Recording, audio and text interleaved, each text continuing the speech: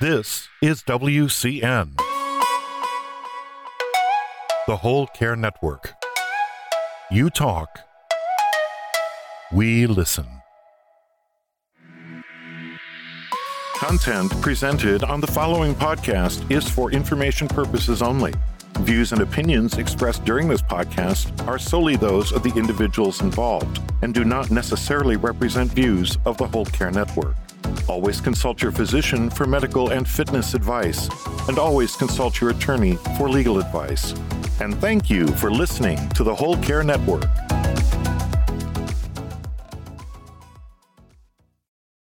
I'm so frustrated by the way we define caregiving. We define it as tasks. I go to the grocery store. I take, somebody to the doctor. I help my dad get readjusted in his wheelchair.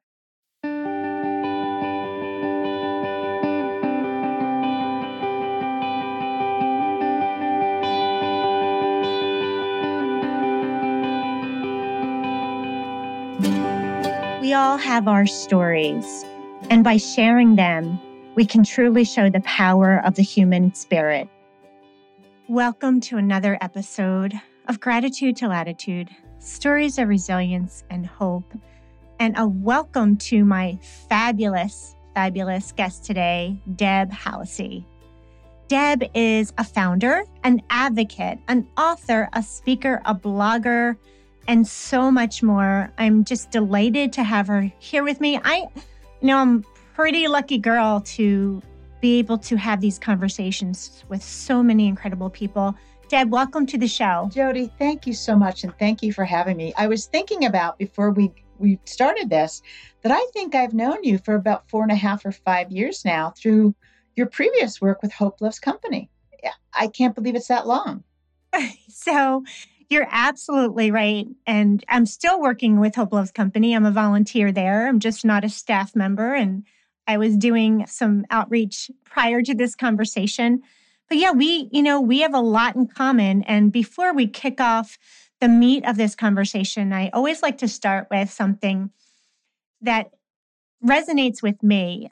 If you heard my TEDx talk, I mentioned the fact that I was kind of this quirky kid who needed some quiet time. I was an empath. I felt like an outsider, and I really didn't understand how those characteristics could parlay into a career until my 40s. I just had no idea, and I tried to suppress them.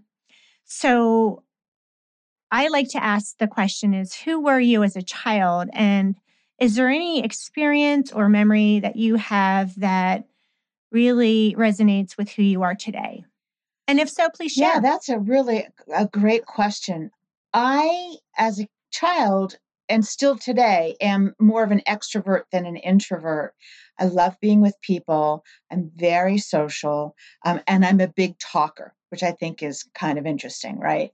And so career-wise, I was in training, so the talking part was very natural to me in speaking. What's so interesting to me is who I am today is as much a writer as I am a speaker. And that is something that I claim with great pride and never really thought I would. Because when I wrote as a kid in school, I'm really bad at grammar, which is why I have an editor. So I wouldn't get the really great grades. And I was thinking, but I love to write. And so in this new career, being a blogger and an author, I have found my voice, but in a very different way. And it's so empowering. It really is. Do you think that being a speaker and an author go hand in hand typically? I think they have to at some point, because of course you have to market the book and you want to be able to talk to it. But I don't know that all authors are as social as I am. I think some of them are the quirky kids who love to write poetry and are very quiet and don't necessarily feel comfortable being in front of people.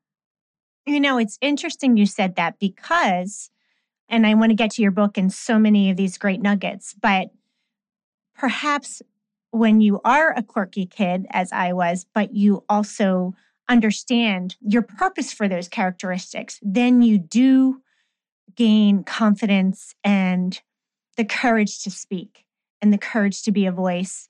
and even to be a kind of an advocate, because characteristics of being shy and quiet when your thoughts are so profound may have far more potential when you understand the power of them and how to utilize them. I think it's so interesting that both you and I came to what we were meant to do later in life. You were in your 40s. I Yeah. was 58. Hello. Like, how much later in my life can you get it, right? Wow. Yeah.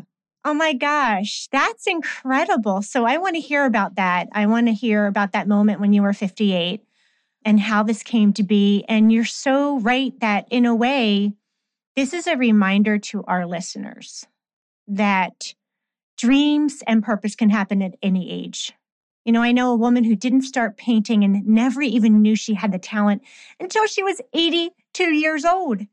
So you can write that book in your 50s or 60s. You can start a nonprofit in your 40s. There's always opportunity for growth and for purpose. So how did you find this in your Well, 50s? I'm a caregiver. I'm a caregiver for my mom. I was a caregiver for my dad before we lost him to congestive heart failure. And I lost my job due to caregiving issues. And I was going back, I was looking for work, to be an instructional designer and a trainer in a corporate environment. And I was at a networking event, and I would start to tell people what I did, and their eyes would glaze over. And then I'd say, but I'm going to start a blog called Advocate for Mom and Dad and write about caregiving for adult children of aging parents. Every single person gave me their story. And I walked out of that room and I said, okay, this is what I was meant to do. And I stopped looking for a job and I started Advocate for Mom and Dad and I started blogging.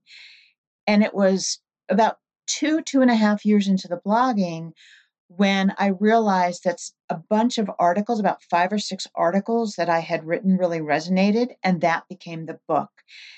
But it was even longer before I claimed the title of being a writer, because that was something that had been discouraged in me as a child. And so to name it and claim it was really scary. And now I do proudly. Wow. So a couple of points here. There is no overnight success.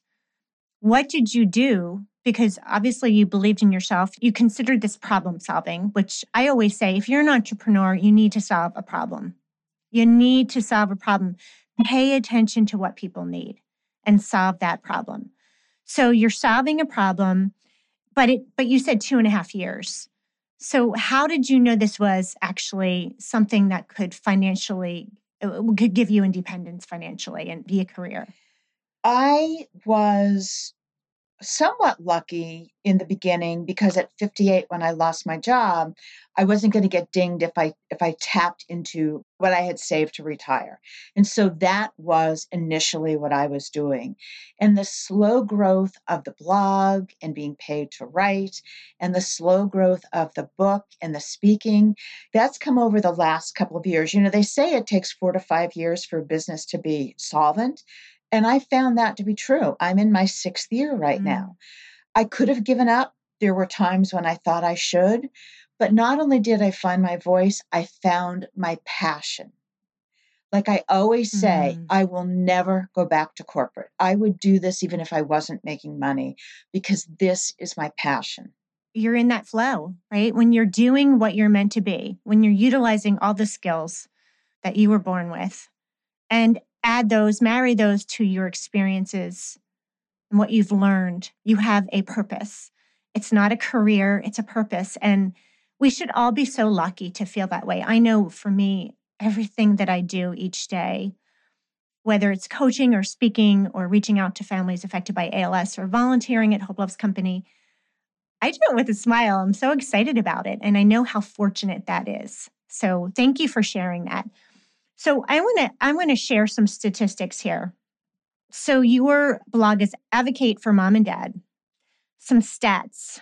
And your book is Your Caregiving Relationship Contract, which I love. Between 2015 and 2020, there was an increase of 9.5 million caregivers, according to caregiving.com. According to the same site, there are approximately 43 to 53 million caregivers. When we talk about caregivers originally, most people think of the elderly, caregiving for parents. But there's so many types of caregiving. There's disease such as Alzheimer's and cancer and mental illness and COVID and ALS. And then there's just natural aging as well.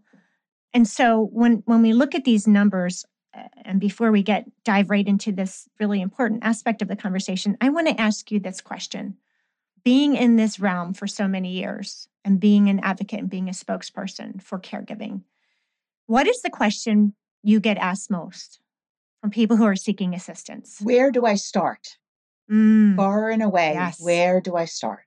It's overwhelming. It's completely overwhelming. And so often, like I say to folks all the time, like if you call mom or dad, or you have a child and something feels different from day one to day two, or you're a young adult who is brought up by their grandparents, or you're a school child and one of your parents has ALS, if from day to day, phone call or being there physically, if you see a change or something that strikes you as funny, go with your gut.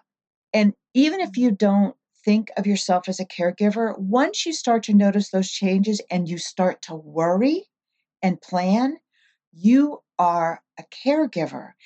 I'm so frustrated by the way we define caregiving. We define it as tasks. I go to the grocery store. I take, somebody to the doctor. I help my dad get readjusted in his wheelchair. Okay, yes, physical tasks, they're exhausting. But I think caregiving more than anything is such an emotional journey. And when you are faced with it, like don't ignore that spidey sense that something's going on. And we're so busy. It's too easy to do that.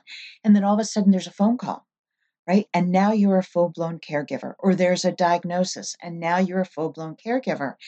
And so at that instant, even if you're in the field, you kind of go, oh my God, I don't even know where to start. And so far and away, that is by far the most asked question of me.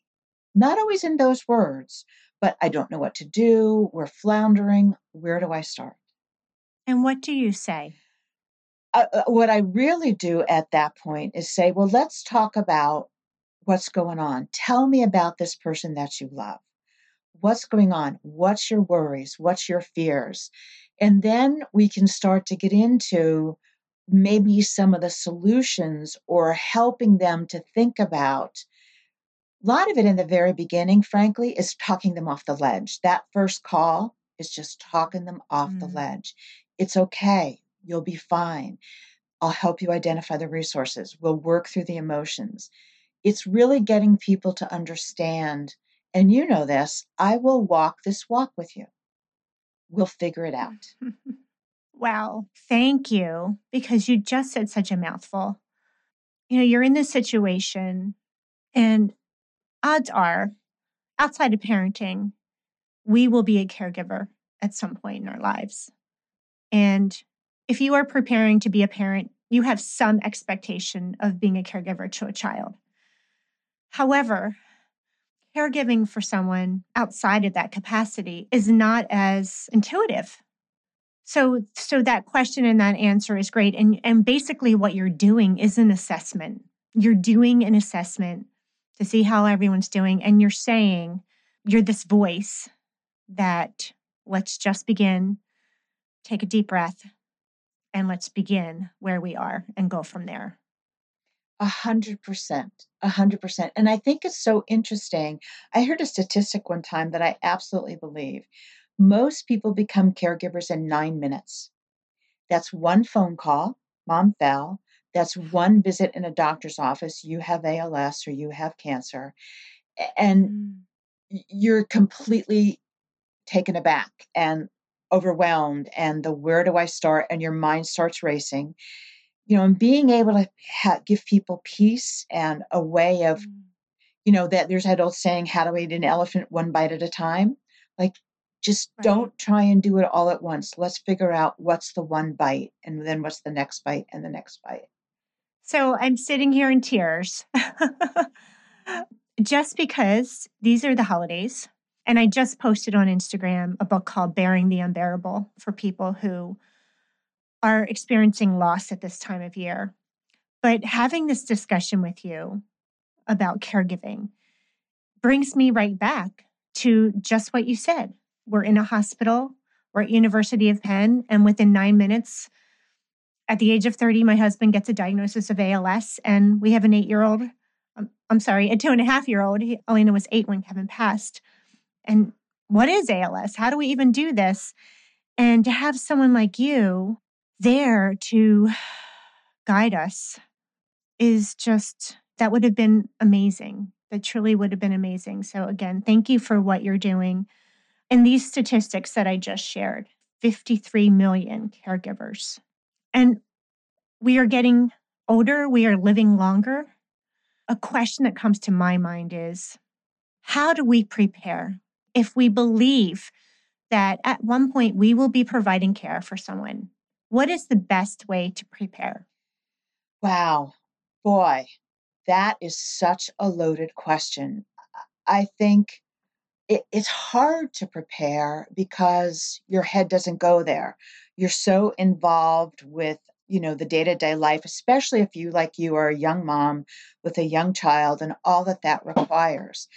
I was fortunate in that my dad got a diagnosis of congestive heart failure, and so for like a year I was able to prepare. But even then, when he died, I still wasn't ready, right? So I think part of what you have to do is be not bury your head in the sand and just be really, really observant. And so one of the things in the book that I tried to be was very, very practical. So at the end of every chapter, there's worksheets or questions. And as much as I hate to define caregiving as a task, noticing difference in people's ability to do the day-to-day things both inside the house and outside the house is the start of you being able to prepare, because now you're like, okay, what's going on? That doesn't look right. This is a little concerning. Then you can start to do some research and to think about it. There's so many wonderful online options and organizations like the Care Years Academy, Rosalind Carter's Institute, daughterhood.org. All these places are really working very hard to prepare you and understand. I will say the one thing that I think is really important, and it doesn't necessarily have anything to do with caregiving, please make sure your legal papers are in order. And it's not just a will, Mm, it's the power of attorney for finances, it's the healthcare proxy, all those advanced directives. Because mm, if you start to put those in place, you're starting to think in a way that's very practical. And if you can talk to an elder law attorney, they can help you to do some financial planning. I think the biggest thing is don't bury your head in the sand. Like, really, as mm, soon as you notice something, not only start to do research, but start to have the conversations. I'm a caregiver for a senior, right? So my conversations are things like, so what's it going to take to keep you in your home, right? Like, do we need to bring the washer and dryer upstairs? Let's talk about what it's going to take to keep you at home. But by the same token, it's, how do you want to live your life? Like, do you still want to go to church? Do you still want to mm. go play cards? Because when you know how they live their life, including what day the garbage goes out, you can create that list. And then if you can't do it, you have a list of things your loved one wants to do, but you may have to ask for help from someone else to allow them to do it. So, what you just shared is truly where the advocate of your title comes in. I'll give you an example of that. You mentioned, do you still want to go to church? A lot of times when we think about caregiving, it's our thoughts of, how can we provide food for this person? How can we make sure they get sleep? How can we, but really the true or the authentic goal is to allow that person to have the best quality of life as he or she wants. And I am caregiving for a woman down the street who suffers from dementia. And there was no care plan in place, and I created one. And I wrote it in first person. And the gentleman saw it and he said, "Oh my goodness, I've never seen a care plan in first person. And this is a woman with dementia. I enjoy." And just that simple task of putting something, this is from the perspective of the person who needs care. Jody, that is so profound, especially if you are caring for someone who has dementia. Because as the dementia progresses, what they're remembering is what happened and what they loved when they were young. So having those conversations now, what did you love to do as a child? What would you like to continue to do? Will give them such comfort and peace because that's where they're living. Mm. And without the comfort and peace, you have the behaviors that are so hard to manage. Right. It's interesting, and I'm really enjoying this conversation. It's so apropos. But, I was thinking if this beautiful woman is 83 years old, and I thought of a song that would have been relevant to her. So I asked Alexa to play it, and she went right into singing it. Just immediately got up, started moving to it and singing it. And it was just pure joy on my behalf. Pure joy watching this happen with someone who really was not aware in one moment, and then the next just so engaged. In that moment. And it just brought me to life. Of course, because in that moment, they were back to being who they were, right? Like who they are now is beautiful, but to bring them back and give them, here's the thing about caregiving and dementia, and even if someone doesn't have dementia, like it's such an emotional journey. And if they can't express it verbally, to get up and dance or sing to it is another form of expression that's just amazing and life-giving for you and for them. Yeah. I came home and I said to my husband, I am just so lucky to do what I do, because to me it was profound to see that immediate change and know the power in it of being observant and intuitive, and again using the skills that I have. So tell us please more about your book. And your website is advocateformomanddad.com. Your book is Your Caregiver Relationship Contract. I love the title, and I'm assuming it's talking about how it's reciprocated. It's a contract and it's a relationship and the give and the take. It is. It is. All. But here's the basic premise, and I know you'll appreciate this. Caregiving changes relationships, not just with the person you're caring for, but for everybody in your life. And the changes, if you don't work to keep that initial relationship of spouse to spouse, daughter, mother, child, whatever it is, it can get lost in the caregiving, the tasks of caregiving. And that's really sad if you lose that initial relationship. And so what I talk about is as the relationship changes, you want to be able to preserve it. And the way that you preserve it is, for example, by just what we were talking about before, understanding how they want to live their life going forward, and then advocating for them and doing everything you can to make that happen. But it's also about, because the relationship changes, that you're going to need to set boundaries. You're going to need to deal with emotions. You're going to need to ask for and say yes to help, all of which can be very difficult to you for both people. And so much as the book is really just about how do you effectively communicate and navigate those changes? How do you set boundaries? How do you ask for and say yes for help? How do you deal with emotions? Which is why the end of every chapter really has either worksheets to kind of work through what has been talked about or questions to ask. I'll give you a quick example. When I talk about asking for and saying yes to help, I talk about why your loved one might be resistant, why you might be resistant, what you can do. But I think the biggest takeaway is if somebody says, "How can I help?" Saying to them, can you walk the dog? Because you need the dog walked is okay.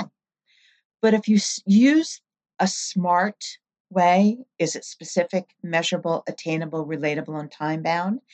Can you Mm-hmm. walk the dog Mm-hmm. Tuesdays and Thursdays between 5 and 7 for half an hour? Mm. Then they can say, I can't do Tuesdays and Thursdays, but I can do this day, or they can say, I can't do it at all. But if you don't make it really specific and measurable and time bound, they can say yes and then feel like, oh, I really can't do this, and do it once and that's it, or never ask you again. So it requires you to really have thought through, what is it that I need? And have a list, either in your head or on paper.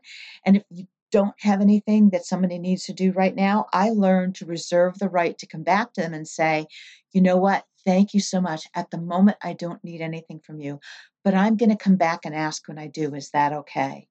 And not one person turned me down.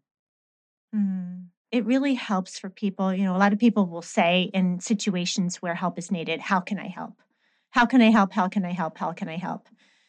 And most people don't know what to do. So giving direction and giving specific information is so helpful It in the planning process. and it forces you to think through. We try to be super women and supermen, right? We'll do it all. But it forces you to think Right. through, can I really, now that I've taken on this role of caregiver, can I really do everything that I've always done in the exact same way? And the truthful answer is no. And so if you can be truthful to yourself and say no, then you can start to say, okay, I can give up control here. Like I don't have to go to the grocery store, but getting mom in and out of bed is what I want to do, or whatever it is. So it really forces you to think through not just what does your loved one need, but what do I need and what can I do? I think the most interesting thing I found with seniors, with elders, is they don't like to ask for help because then it's the awkward let me pay you conversation. And the tip I give people come from my beloved Aunt Mary Ellen, who we lost to lung cancer. She used to buy gift cards, and she would give gift cards to ShopRite or Target to the people who would ask.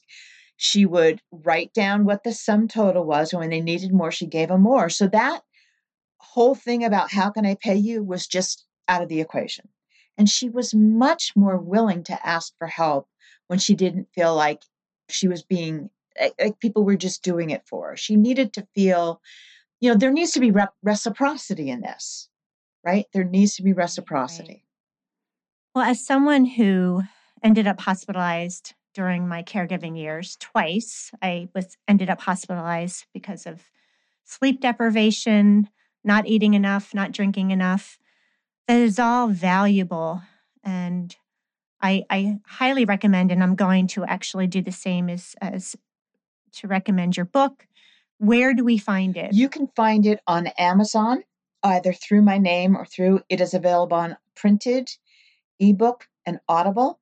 And I'm so happy to be able to say to you, it's now available in Spanish, in ebook and print.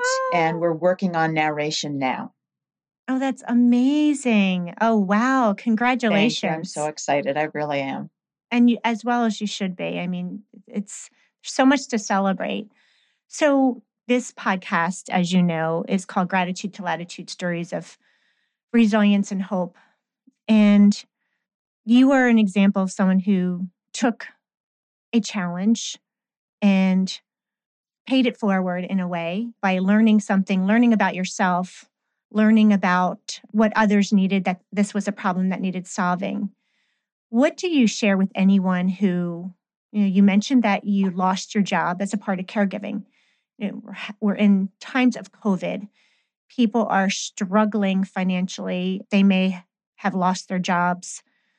How do we continue hope when we feel as though everything is falling apart? Any advice, quotes, comments about that? Ah, you know, I, man, you have hit this. This was hard. COVID was hard with my mom, and you've hit a stone. I think for me, it's very important that I keep a circle of friends who know me and love me and who I can reach out to. I call them my caregiver peeps, right? And I think it's really interesting that I have people in my life who have never been a caregiver and they don't understand what I'm going through. And I have had to put them aside for the time being. Not saying forever, but from now, I've put them aside and I'm okay with that. But I hold very close and make the effort to keep in contact with in all kinds of ways that circle of people that know me and love me, and I can be myself with, back to being just Deb and not just mom's caregiver, and back to being somebody with a kind of offbeat sense of humor. And I hold them very close to me. And I will say that one of the best things for me is my very dearest friend and I talk every Sunday night at 7:30. And we don't simply talk about what happened the week. Our commitment with one another is we will tell one another what's the high of the week and what's the low, because that brings it to a deeper sense of what's going on in our lives. And because we know each other so well, she can give me perspective about both that high and both that low. One of the best gift she ever gave me as I was talking about mom after a long and hard weekend and just feeling like, I don't know that I can do this. It was whatever I said to her. And she said to me, "You are doing a great job. Give yourself grace." That was such a gift. Wow. Just give yourself that moment. You're doing the best you can. Give yourself grace. Deb, you are doing such an amazing job. This has been a delightful conversation. And I want to share, piggyback on that, my late friend, Sarah Cooper, who I was blessed to be a part of her life and her caregiver as she battled ALS. She always said that she couldn't do anything without her tribe in place.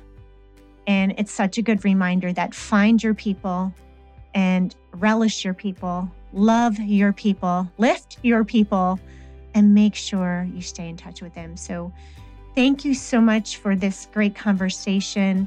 Again, advocateformomanddad.com is your website. Your book is Your Caregiving Relationship Contract.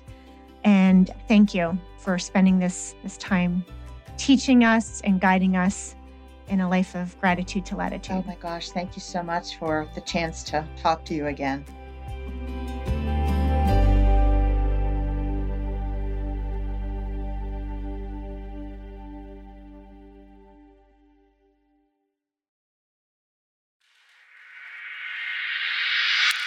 This is WCN,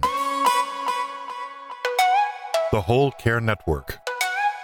You talk, we listen.